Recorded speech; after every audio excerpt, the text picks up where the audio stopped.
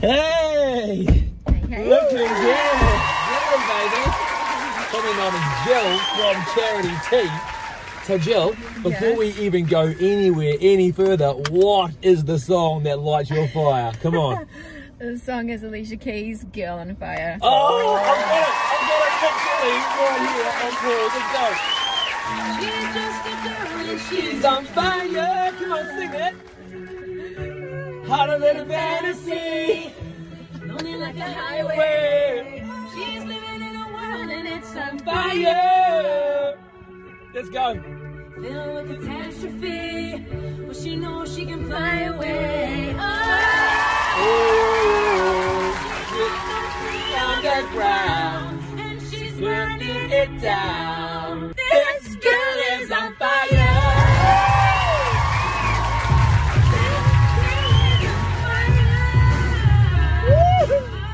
So good to have you as part of Thank you. our carpool honcho, Hilarious. and you know, to be interviewing you and finding out what makes you tick. What? Wow. So tell us, who are you? I'm Jill. I am a mum to 3 kids and I run a business called Charity Tea. Yes. And it's a social enterprise business, and so we sell ethically sourced organic tea, and every packet of tea that we sell we feed a child in Haiti in our feeding programs. Wow. Or a child in New Zealand gets a school lunch. So we care about people. Say that again. A child in New Zealand gets a school lunch, Or we feed a child in our feeding programs in Haiti. that is Wow, cool. that is incredible. Yeah. So where does this passion come from? Where does the passion to serve people in this way? I think I remember when I was a kid and I saw little kids on the TV, and I don't know if you remember the children of Rwanda, and they got displaced and there was all this starvation going on. I remember being a child and just seeing these kids walk across the screen. And I just thought, oh, that's not okay with me. And I think that's where the seed was planted, you know, this kind of strong sense of justice. Yeah. And I've had a career in social work and youth justice, and so, you know, I feel like I'm just secretly Supergirl and I want to change the world and make it a bit better, so. Wow. Yeah. Do you feel like that over the course of life, you know, sometimes we get knocks, we get hard times hit us, our circumstances happen and so on. Do you feel like those seasons, those difficulties lead to where you are now? Yeah, I think so. I think, you know, we can't always choose what happens to us, but we can choose our response. Wow. And so you have a choice to let these, you know, situations in life make you or break you. Yeah, wow. And yeah, I think that's one of my biggest lessons, is learning to just choose your response. That's the one thing that you can control. Yeah. So yeah, for sure. Everyone's got a dream, people have got goals, ambitions and so on. But you know, I think that one of the things that obviously defines someone who becomes successful, and however you deem success, is someone's got to take a step out. You've actually eventually at some point, right, you've got to put a foot out and do something. Yeah. And so do you want to take us through that? Like, what was that moment for you when you knew I need to put my foot out and make this a reality? Make Charity Tea happen. Yeah, sure. So I think I tell people that you become a change maker when you see a problem and you decide to make it your problem. Wow. Yeah. Say that again, mate, because that was Say that gold. again. So I think we become change makers when we see a problem and we take responsibility for it and we make it our problem. Sheesh. So at the end of 2016, I received a text message from a friend of a friend, and with a photograph of a baby. And she said, Jill, this baby's dying of starvation. I have no money, can you feed it? And so, you know, I'm like most people, you live week to week, and I thought, I can't say no to this. And so I found the money. You know, if your car breaks down, you find the money, you rejuggle things to make sure that you survive. And so I found the money and I just rejiggled some things to pay for this one child. Within 3 days, there were 6 more children. Within 10 days, you know, there was a hurricane that hit. So I literally said yes to one, and then from there grew a charity, started responding to a crisis. So I guess you could say I took that problem and made it mine, and now I'm addressing the issue of world hunger by accident. How many kids are you impacting now through? So okay, so I think we've provided about 10,000 meals to date, and so we have up to 50 children that we're feeding in Haiti. We provide meals 3 times a week, and then we partner with different charities in New Zealand that are providing school lunches all across New Zealand. Yeah. That can't be easy. I mean, you know, you said you're trying to start a business and a charity. Yeah. You're trying to feed everybody else, and you're also trying to kind of feed your own family. Like, Yeah. how do you reconcile that? That's a really, really tough question. So I think when I first started the charity, I felt like I'm finally doing the thing I'm born to do. Then I realised I was going to beg for money my whole life, and so I started a business as a funding funnel to help fund the impact that I wanted to make. So that took some different skills. And I think when I first started Charity Tea, I took a lot of pride in the fact that I was a volunteer and I wasn't taking a salary, and all the money was going straight to the children, until I found myself in a situation where my marriage broke down and I found myself in work and income saying I feed 600 kids a month and I can't feed my own. And the lowest point for me was when I ended up going to the Salvation Army asking for a food hamper and Christmas gifts for my kids. So I realized that I have all these values around sustainability for my business and my charity and helping people out there, and I wasn't helping myself at home. So Mother Teresa has this quote, and she said, we can be so busy eradicating poverty out there, we don't realize we're creating it in our own home. Yeah. And so that really stuck with me. So my goals have definitely been to make it more sustainable, and you know, to make sure that I'm taking care of my own family as well as everyone else's. What do you think about balance? You know, you're out there changing the world. Yeah. Balance, does it exist? Idealistically, I think it does. I have this little phrase that I learned a few years ago, and it's just a little check-in that I do with myself, and it goes inward, outward, upward. So inwardly, I check with myself, how am I doing? How am I feeding my soul? Am I taking care of my health? You know, do I have times where I have some downtime? Things like I do just dance around the house, or beach walks, or learn the violin.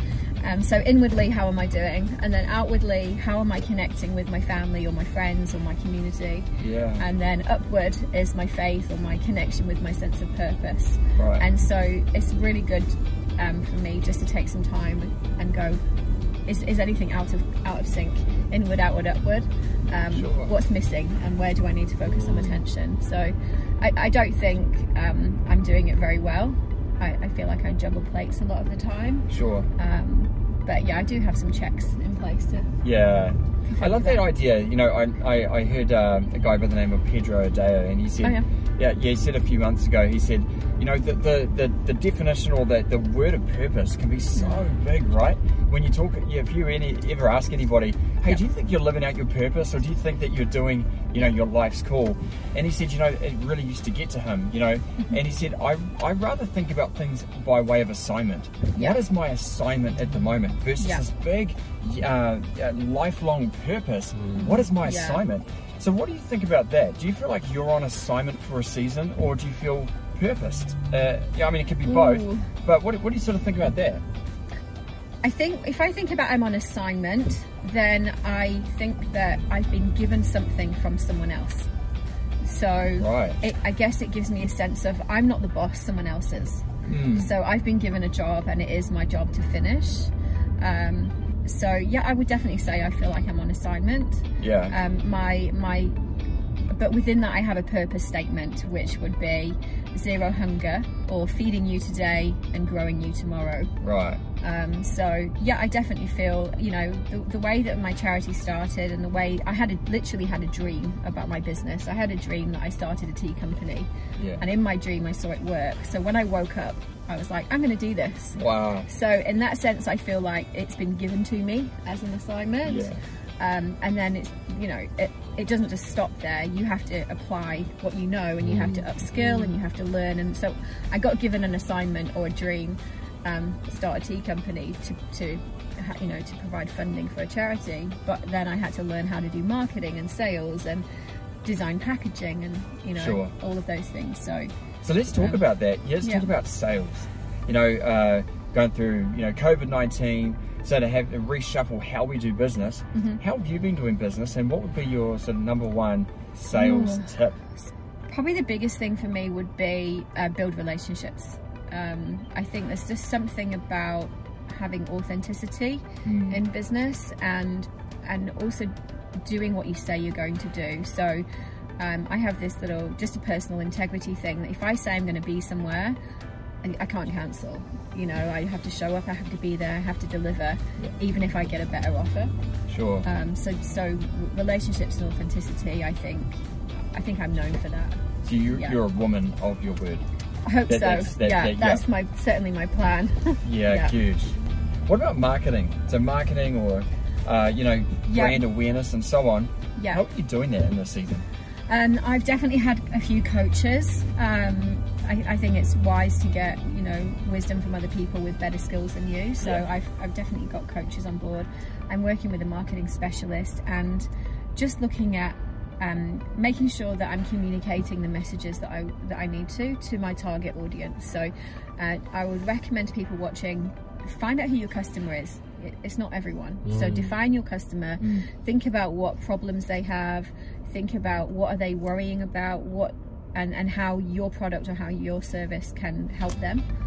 So, you know, things with sales and marketing, it's not just about selling things, it's about solving problems. Right. So just marketing is really getting clear on what are the problems you're trying to solve and who are the people that have them.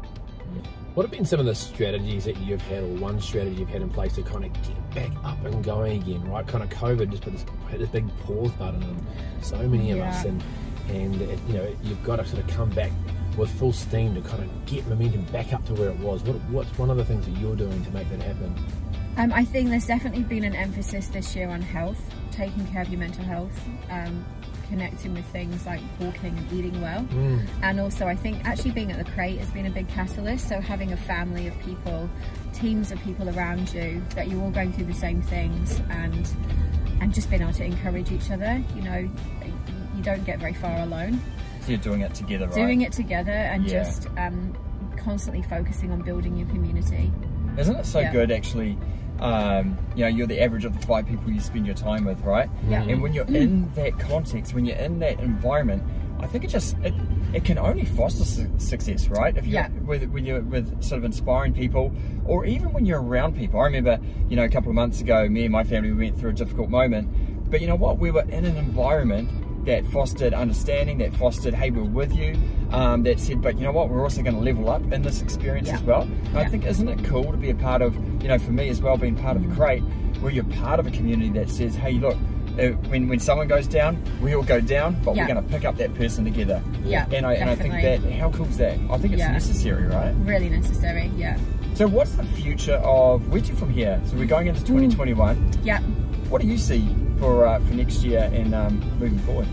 Great question. So we've had to pivot our marketing strategy a little bit because we focus so much on wholesale orders. And we're finding a lot of the bigger companies are just delaying those decisions. So we're focusing on more direct to customer subscription tea plans now as a strategy.